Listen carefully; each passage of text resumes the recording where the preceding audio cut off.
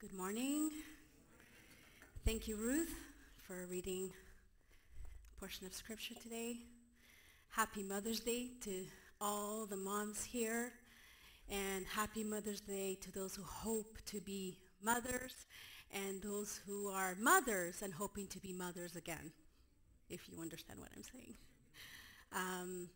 Mothers are a blessing. I know my mom has impacted my life. She is someone I look up to who is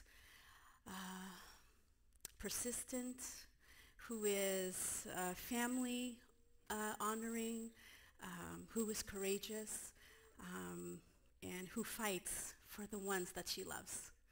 And I'm grateful for my mom. She's not here this morning, and I don't know why I'm crying, but I am thankful for her. Today, we continue to learn about Saul. Saul's conversion takes place 1 to 2 years post Jesus' resurrection.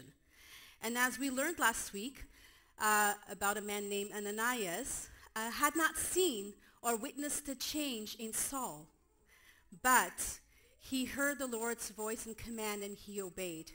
And interesting that without hesitation when he comes across Saul, what does he say? He says, calls him brother. Calls him brother without even seeing any outward change or expression, maybe a little bit fearful, like as Pastor Monica preached last week. But when the Lord speaks, we obey. Amen? God chooses to save the greatest enemy of his people, of his church. He chooses to save the one who is a sinner and is in need of his redemption. This is so hard for us as human beings, with boxes in our minds as we compartmentalize everything. Everything needs to fit in the right box and fit in the right shape. We label sin from least to greatest, and we decide where people fit in, which box they fit in. Inside our hearts, we decide who should be worthy of God's salvation. And at times, we see ourselves less sinners than, and you can fill the blank there. I'm a less sinner than someone who commits murder. I'm a less sinner than someone who steals. I'm a less sinner than someone who carries out atrocious actions towards children. But that's the fault of being a human being. But in today's text, we see example of Saul. In our eyes, a terrible human being doing evil. We see someone who deserves eternal punishment, to be jailed for his crimes and for his atrocious actions, who stood there and saw and condoned Stephen's stoning. And full with passion and rage. And I like how Pastor Monica mentioned his rage is like a raging bull. And what I could think of his passion was, so if you're not Portuguese, you wouldn't know this, but in Portugal, in the southern part of Portugal or in the main islands, we have these bullfights, or there's these in the little islands where the bull just roams free. And people get this adrenaline of running away from the bulls, and you see the bulls with rage and in a way they're full of passion to hit something or hit someone. And this is the image that comes to me when it talks about how Saul was full of rage and that towards the church. Saul went to Damascus to arrest those who belong to the way. Do you remember that from last week? You see, at times in comparison to Saul and in comparison to the Jewish leaders, we see ourselves as good people. But what is good? How do we define good? And this story comes to mind in Luke chapter 18. It's a story about the young rich ruler who is looking for an answer how to inherit eternal life. And he begins this question calling Jesus a good teacher. And Jesus responds, "Why do you call me good? No one is good except God alone." You see, this is our measure of good. And Jackie Hill Perry puts this in very well. Only God has the right and the authority to decide who is good and what is good, because he's God and because he is good. So that is our measure of good. Our measure of goodness is the one who is all-powerful, who is all-knowing, who is perfect, and who is just and holy. What does Paul or Saul say in Romans 3:23 says, "For all have sinned and fall short of the glory of God." All, regardless of your sin, we're all at the same level. Same level as Saul or any other person.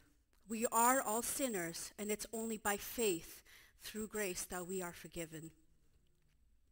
Saul's conversion is public, as we learned last week. All those with him, who were with him heard the voice and saw no one. This post-resurrection appearance of Jesus to Saul on the way to Damascus is what we call a Christophany, which means it's an appearance of or non-physical manifestation of Christ. And in simple terms, it's a vision of Christ after his resurrection. Can you imagine what Saul was feeling, what he was thinking? Even those who were with him and who saw the outcome of that encounter, that physical outcome in Saul's physical appearance, what were they thinking? They heard and they saw no one. Saul was completely humbled. The one who was zealous for God, so knowledgeable in the Word of God, killing and persecuting those who followed that same God. He was humbled, for sure.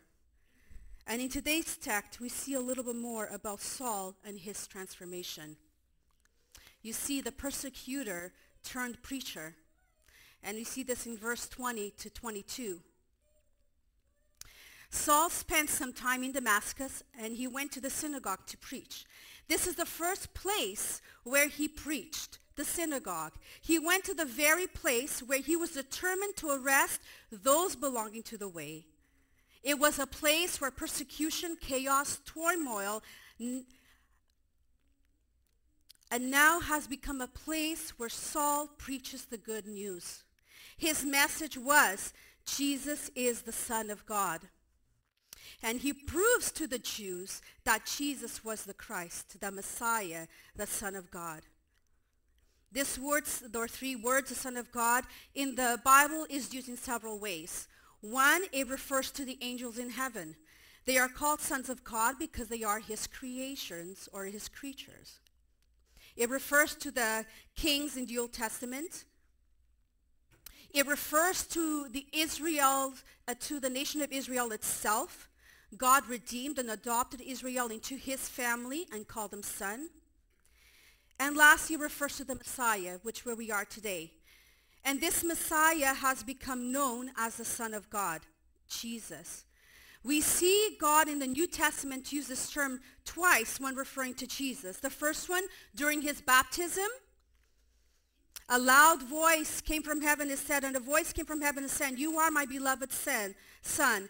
With you I am well pleased." And the second time, during his transfiguration, God spoke audibly from the clouds and said, "This is my beloved Son, with whom I am well pleased. Listen to him."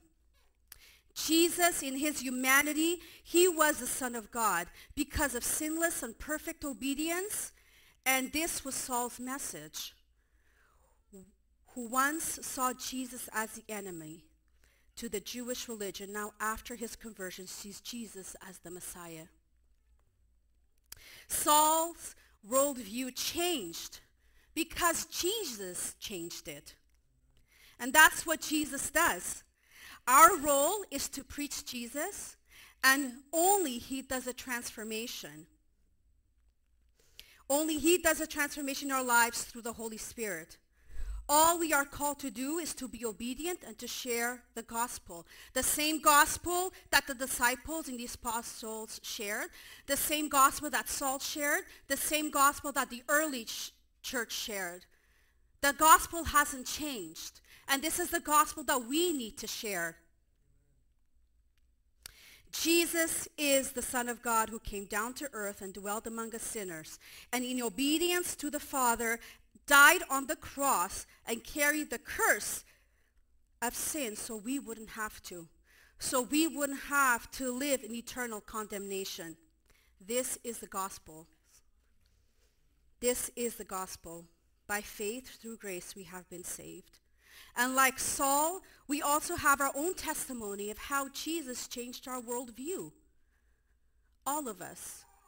And if he hasn't yet, I encourage you to open your heart. Let your heart be fertile and good soil to hear this gospel, and let God change you and transform you. I encourage you to remove all preconceived notion of who you think God is and who you think Jesus is. Remove all self-righteousness. Remove all attitude that you are good, and let Jesus, through the Holy Spirit, change your worldview. Saul's conversion can be read in two other times in the book of Acts, one in chapter 22, verses 3 to 16, and in chapter 26, 4 to 18. Not only were the Christians in Damascus shocked to see and hear Saul preach this message, to see his conversion, but also the Jewish leadership, or the Jews, were shocked, dismayed, that he now was part and belonged to the way. It says that in verse 22 that Saul increased all the more in strength. And this wasn't the physical strength, even though he didn't eat for 3 days until Ananias came to see him. He didn't grow, get stronger physically. But this was in the mental, spiritual aspect. He got stronger. Remember that Saul was a man with the finest education and knowledge of Scripture, the Old Testament. He was a zealous defender of Judaism who was met by Jesus. And when that happened, the spiritual blindness was gone. And finally, he understood who Jesus was and linked the two together. He knew the Old Testament, he knew Scripture, and when he had an encounter with Jesus and he realized who Jesus was, he put the two and two together. Now Saul had become the most zealous preacher of Jesus. Jesus had opened his mind and his heart. Then we see that the persecutor is persecuted, and we can read this in verse 23 to 25. Interesting note to take, I found it interesting anyways, that between verses 22 and 23, about 3 years have passed. And I know sometimes when we read Scripture and we go from one verse to the next, we think like that's automatic, that things happen. But no, between 22 and 23, there's about 3 years that has passed. Saul has become well known as a disciple of Jesus Christ. He spent some of the time in the kingdom of Nabatean, Arabia, but this is not the modern Arabia. This is the Arabia close to Damascus. Not only did he continue to preach Jesus, but he also started to annoy and anger the Arabs as well. And we can read this as he writes a letter to 1 Corinthians in chapter 11, verses 32. And Saul finds himself in a difficult place where not only did the Nabateans wanted to kill him, but now the Jews as well. He had overstayed his welcome in both places. And going back to our text today, no wonder the Jews wanted to kill him. They no longer had an ally to persecute the church. They didn't have anyone who was willing to go to be done to execute their evil plan. The call that Jesus gave him in the beginning was beginning to be fulfilled. Remember what Jesus said to Ananias in verse 15? But the Lord said to him, "Go, for he is a chosen instrument of mine to carry my name before the Gentiles and kings and the children of Israel. For I will show him how much he must suffer for the sake of my name." Well, this hatred has started. This suffering has started. And as we recall, they did just that with Jesus in Luke chapter 11. Saul escapes with help of his disciples to avoid any persecution or maybe even death. So much hatred in their hearts, such hardness in their hearts. You know that the word kill appears 24 times in the New Testament? And 19 of those occur in the book of Acts. Talk about taking the Lord's word, he must suffer. Talk about a suspense and action. I think they should make a movie about the book of Acts. What do you think? We see deceit, we see revival, we see persecution, we see miracles, we see death. Saul was called to preach to the Gentiles and to suffer for the name of Jesus. Jesus called Saul to suffer. At times we hear, come to Christ and everything will be good. All suffering is gone. But that is not the case sometimes. Our faith will be tested. And guess what? We will annoy people around us, just like Saul did. Unfortunately, our journey with Jesus, our walk as the followers of Christ, it will not be easy. It will be a hard one, but one so worth it. And I have been reading the book of Psalms in my devotions, and interesting that over and over, these are some of the words that pop up. Shield, refuge, my rock, shepherd, fortress, deliverer. But as so long as we, his saints, trust, dwell, be still, patient, forsake what is evil, wait on God. You see, God will be our fortress. He will be our shield. He will be our deliverer. He will be our rock, our shepherd. But as long as we do our part, which is trust in him, which is wait, be patient, be faithful. Psalm 18, verse 1-2 says, I love you, O Lord, my strength. The Lord is my rock and my fortress and my deliverer, my God, my rock, in whom I take refuge, my shield and the horn of my salvation, my stronghold. This God, his way is perfect. The word of the Lord proves true. He is a shield for all those who take refuge in him. And yes, that was Saul's call to suffer, but he could hold on to who God was, to get him through that struggles, to help him overcome the persecution and the difficulties that he was going to face throughout his ministry. We have peace with God, but we will at some point in our journey have suffering. But we can have the assurance that as we go through those struggles and hardships, God is with us. He is our refuge. He is our fortress. We will endure suffering because of our faith in God. And sometimes these hardships are caused by the people who are the closest to us. The hardships and struggles we might face are not even from strangers, but it may come to the persons that are closest to you, closest, dearest to you, to your heart. Just like Saul. The Jews wanted to kill him, but weren't these his brothers who knew who Saul was, who saw him grow up and be so knowledgeable in the Word of God, in Scripture?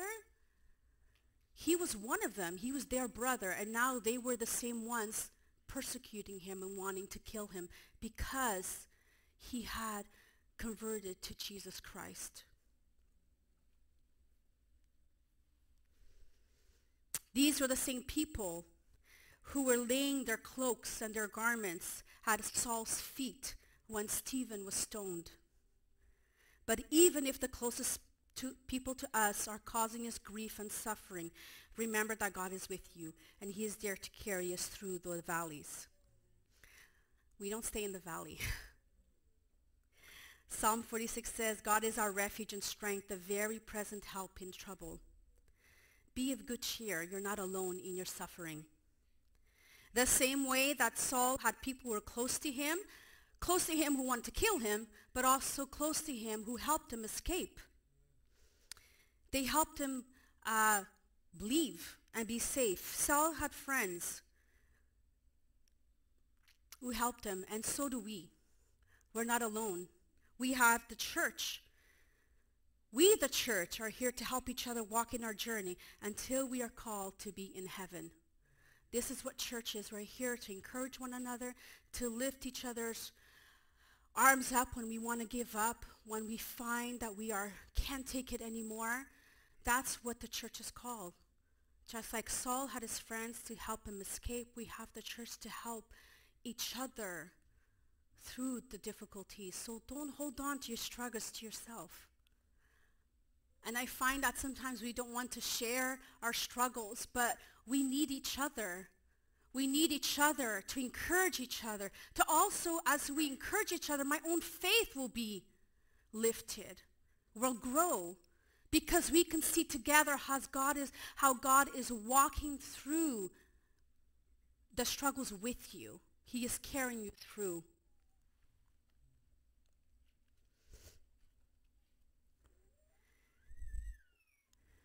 Saul escapes and goes to Jerusalem. And we come to our next point, that the persecutor is accepted in verses 26 to 30. In this portion, in these verses, we have a lot of feelings. We see fear. Saul tries to join the disciples in Jerusalem, and he is met with fear from the disciples and the church, and with reason, right? And with reason, valid reason.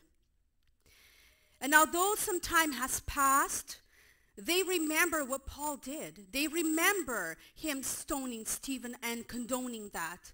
They remember the letters that he had from the synagogue, the high priest, to go and arrest those who followed Jesus. They remember Saul. They remember his actions.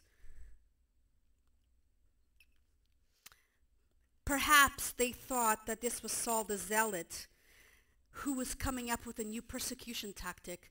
Maybe because he wasn't able to destroy the church from the outside, maybe if he infiltrated and he can destroy the church from within. Maybe what we call wolves in sheep's clothing.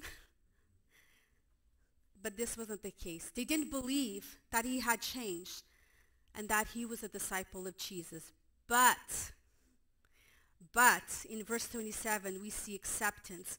And we see this person named Barnabas come into the picture again. And this is the same Barnabas that we see in Acts chapter 4, verses 36 to 37. Do you remember what his name means? Do we remember? It's interesting that Luke includes this detail. We might see it insignificant. Sometimes we think, oh, why do we need all these details? Okay, like the book of Numbers. Do we really need all that information? Yes, there's a purpose for it. It's not the most exciting book to read, but it's God's word. Sorry, I lost my train of thought there.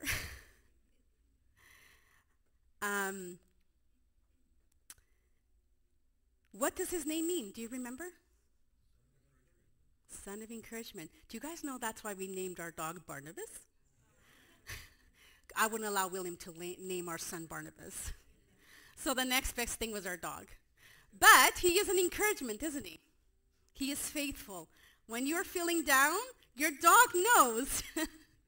So that's what Barnabas means son of encouragement. And we are going to see this name, we will see the significance of this name come into play. See, God has a plan. Barnabas takes him and brings him to the apostles and speaks for him. He believed what God had done in Saul's life. Now, Luke doesn't include this detail, but how does Barnabas know what happened to Saul? We don't have that detail. But I got to say that it's maybe in the same heart and the same attitude that Ananias had. He didn't see the outward change, but he believed. Or maybe he heard what he was doing in Damascus, how God had saved. Maybe Ananias told him, I don't know. News travels around. but he believed in what God had done in Saul's life. It says that Barnabas took him, and this refers to taking under his wing, which means to help, to teach, to take care of someone who is younger and has less experience. We can and we should apply this as a church. We, the mature Christians, disciples of Jesus, should be taking on those who are new in the faith under our wing, like Barnabas took Paul. This is called discipleship. Believe in the work that God has done in someone's life, care, guide, and teach. This is a call to those who have been Christians for 10, 20, 30 years. You are not called to just sit in your chair in a bubble. You are the point of reference for our younger brothers and sisters who've just come to Christ.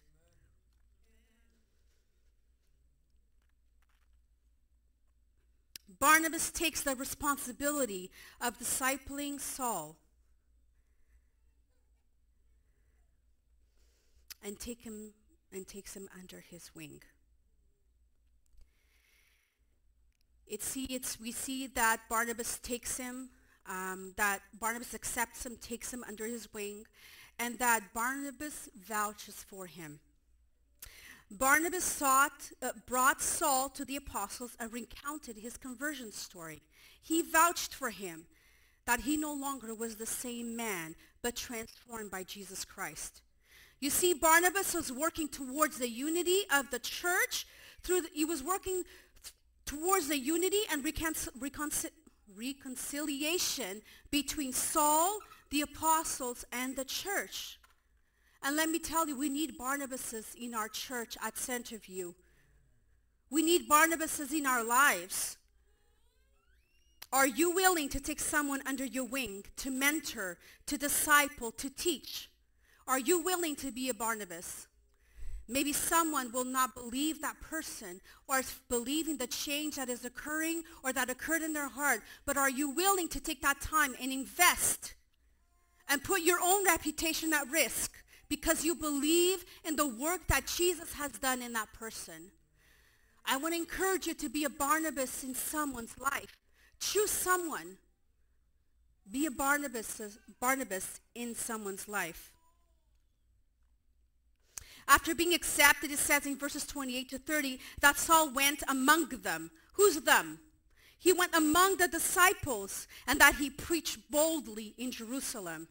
They were working together as a unit, and Saul continued what Stephen was doing and was stoned for.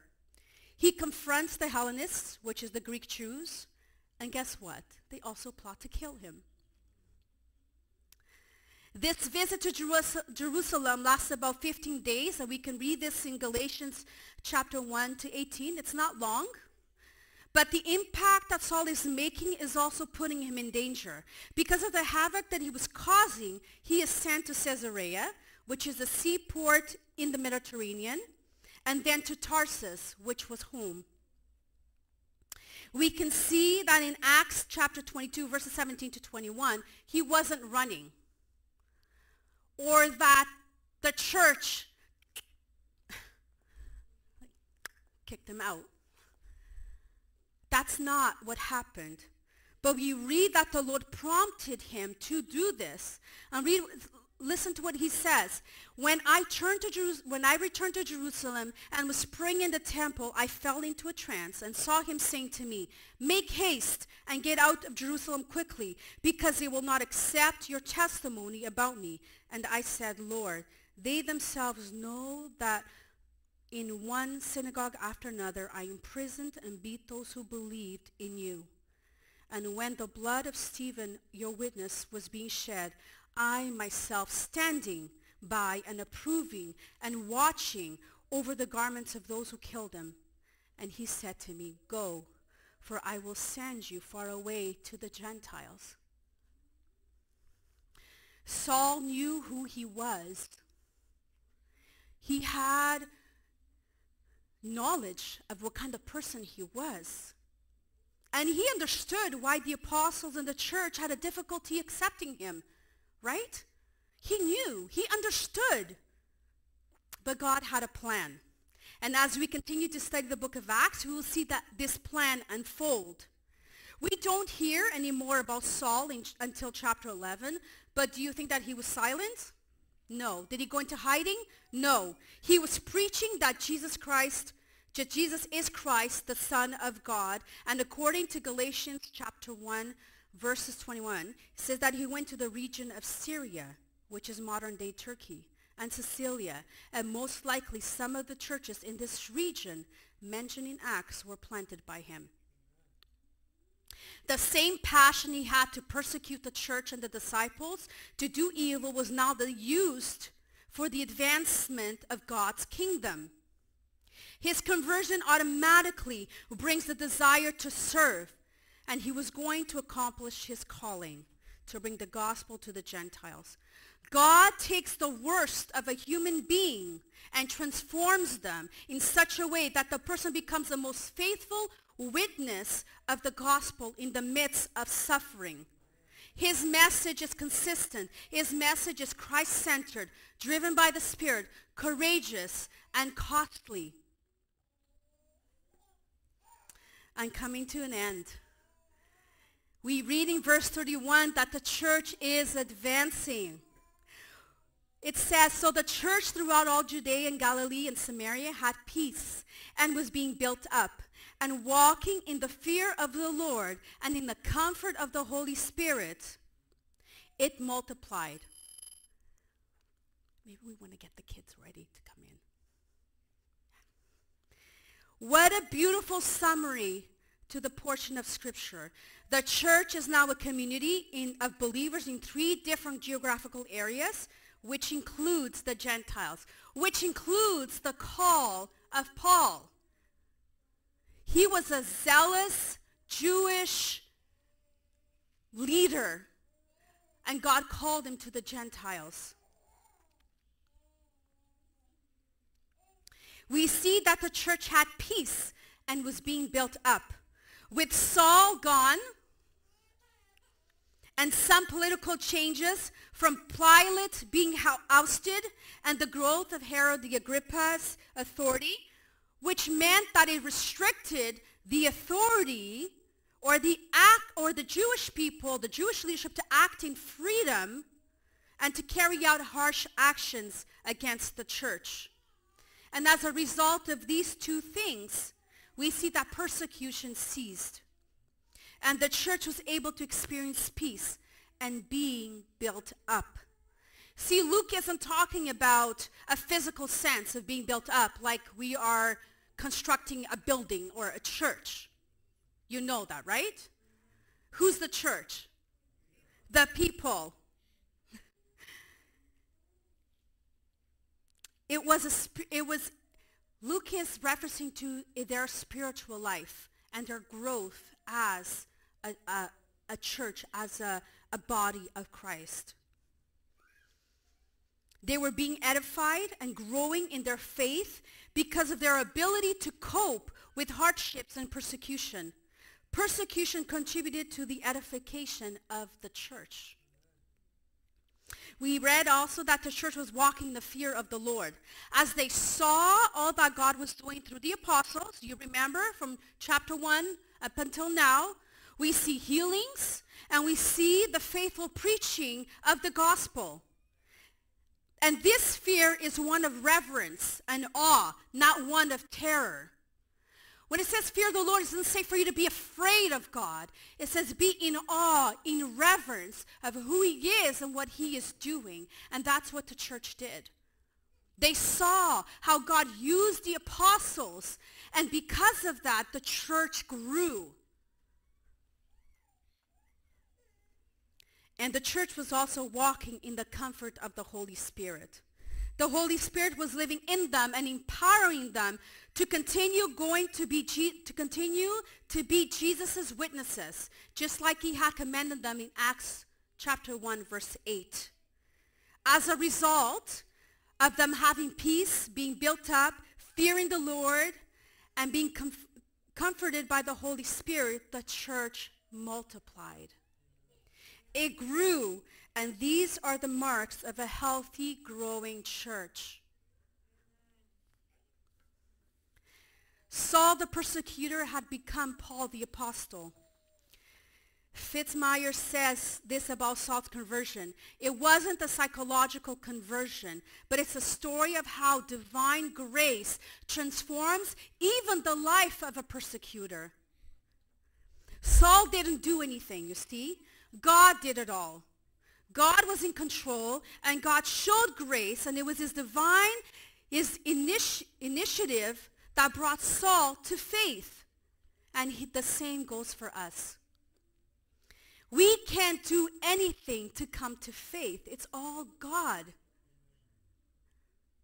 He creates the opportunities and the perfect timing to redeem us and to bring us into his family.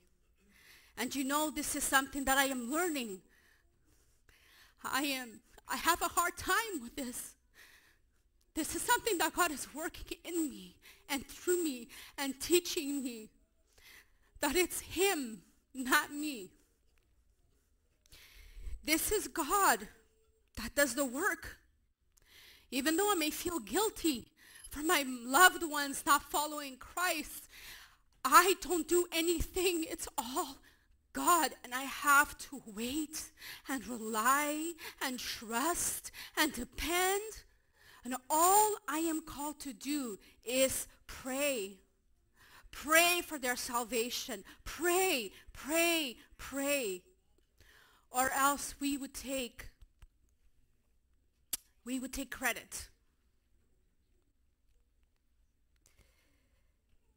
But I am called to pray that God brings salvation to the ones dearest to me. And the same goes for you. Pray. Pray for your loved ones. Pray for their salvation. Pray that salvation comes to their homes. You see, our conversion stories are all different, with only one common denominator. Do you know what that is? Is that we're all sinners. And we're all sinners in need of redemption that can only come through Jesus. You see, my conversion came as a result of seeing loved ones being saved. Specifically, my uncle, Pastor Carlos, and you guys know who he is. And I'm not crying, I'm crying how I am so thankful that through the difficulties that we went through as a family, God brought salvation. I'm not going into detail because this is not my story, this is his story. But we were, as a family, at our wits' end. We couldn't find help from anyone. From the church to witchcraft. Yes, witchcraft is real, my brothers and sisters. It's not just in movies. It is real. It is real, and I have seen it, and I have witnessed it. It is real. We couldn't get help from mysticism. We couldn't get help from any kind of religion. We sought and we went everywhere to get help, to see my uncle set free.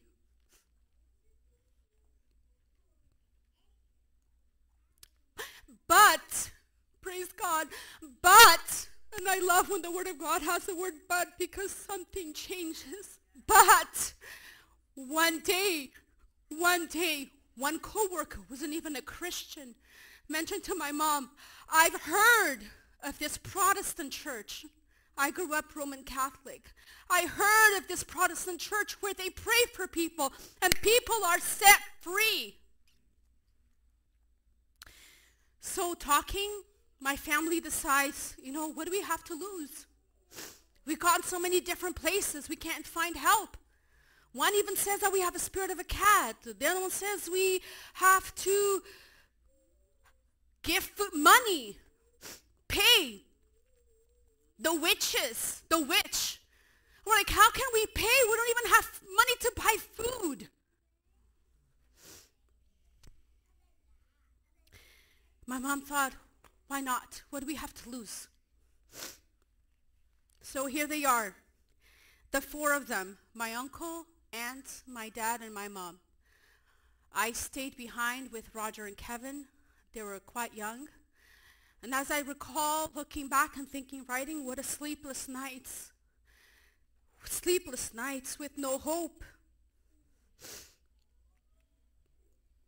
The uncertainty of our loved one's future, which wasn't good. You see, they were walking into the unknown.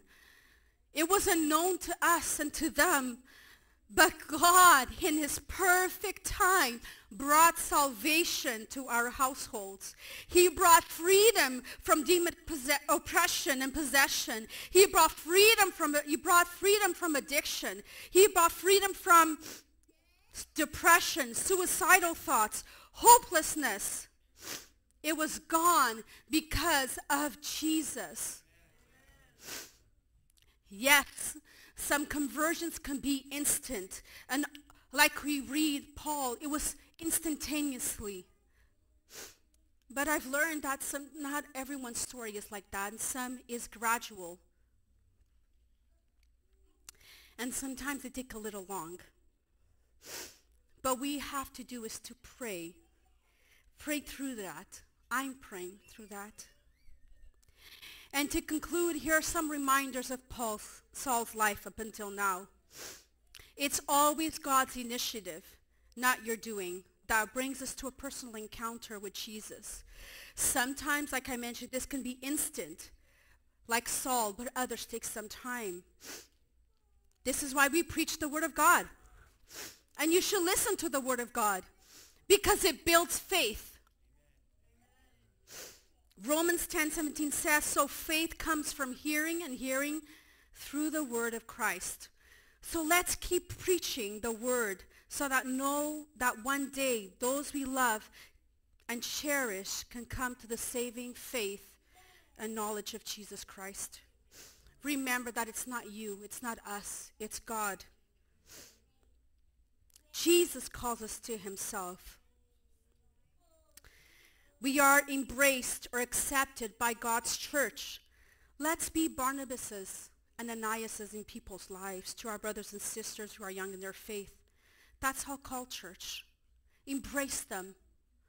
Love them. Care for them. We are a family, a community, and where we live out acceptance. We are not to come to a weekly service and just sit here. Be in our seat, as I mentioned before. Be in our bubble. I encourage you to go and talk and learn and hear their story, how they came to know Jesus Christ, so your faith may be encouraged and grow and be excited for what God is doing. New believers need nurturing, and that's our call as mature Christians, to nurture those who need Christ. And we see in Paul's life there's transformation. When we come across Jesus and the gospel, we are convicted through the Holy Spirit, transformation happens. We are called to be obedient, just like Ananias. Be obedient, just like Saul. Be obedient to God's call in your life.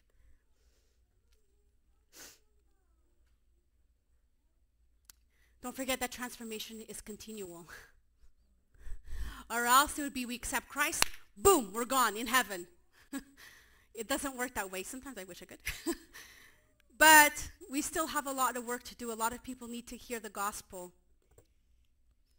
And as we live out our faith here on earth alongside our brothers and sisters, let's not forget that we are not to be conformed to this world, but being transformed by the renewal of our mind through God's word. It's not through the renewal of our mind, through some self-help books and textbooks and podcasts or whatever it may be, but it's only through the word of God that our mind is transformed. And we can end with this, that the main character in our faith story is God and his work through us and his work through his son, Jesus, to redeem us, to restore our relationship with God, which was broken by sin, and to bring us into our spiritual family. how we live our Christian life should be determined by who we understand God to be and by who Jesus is.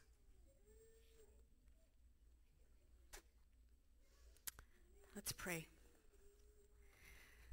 God, I am so thankful for this family, for this church. I am so thankful for the work that you've done in us. I'm thankful for our younger brothers and sisters who just come to know you, have come to the knowledge of who you are. And I pray that you encourage us this morning, that you use us who are more mature to come alongside with them, to be Barnabases in their lives, to encourage, to teach, to guide. And that as we hear the story, how you've transformed our lives, that we may be encouraged.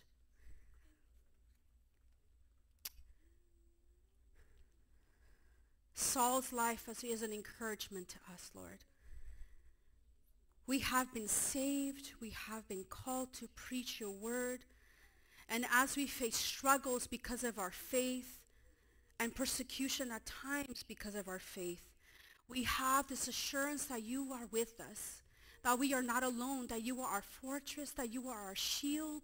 You are the one who's carrying us through the valley, and you are the one who carries us through the storm. Thank you that you've built a family where we can be accepted. Lord, we know that we are far from perfect, but you've given us a spiritual family where we can encourage each other when we are feeling down, when we are feeling lonely, when we feel that we've sinned. We can come to each other and encourage one another to just turn to you, Lord, and turn to your word. Thank you that you've accepted us into your family because of your son's sacrifice, because of Jesus' sacrifice. And that you look at us through the Jesus. You no longer see our sin. You see Jesus. And I thank you, Lord. Thank you. Let us worship.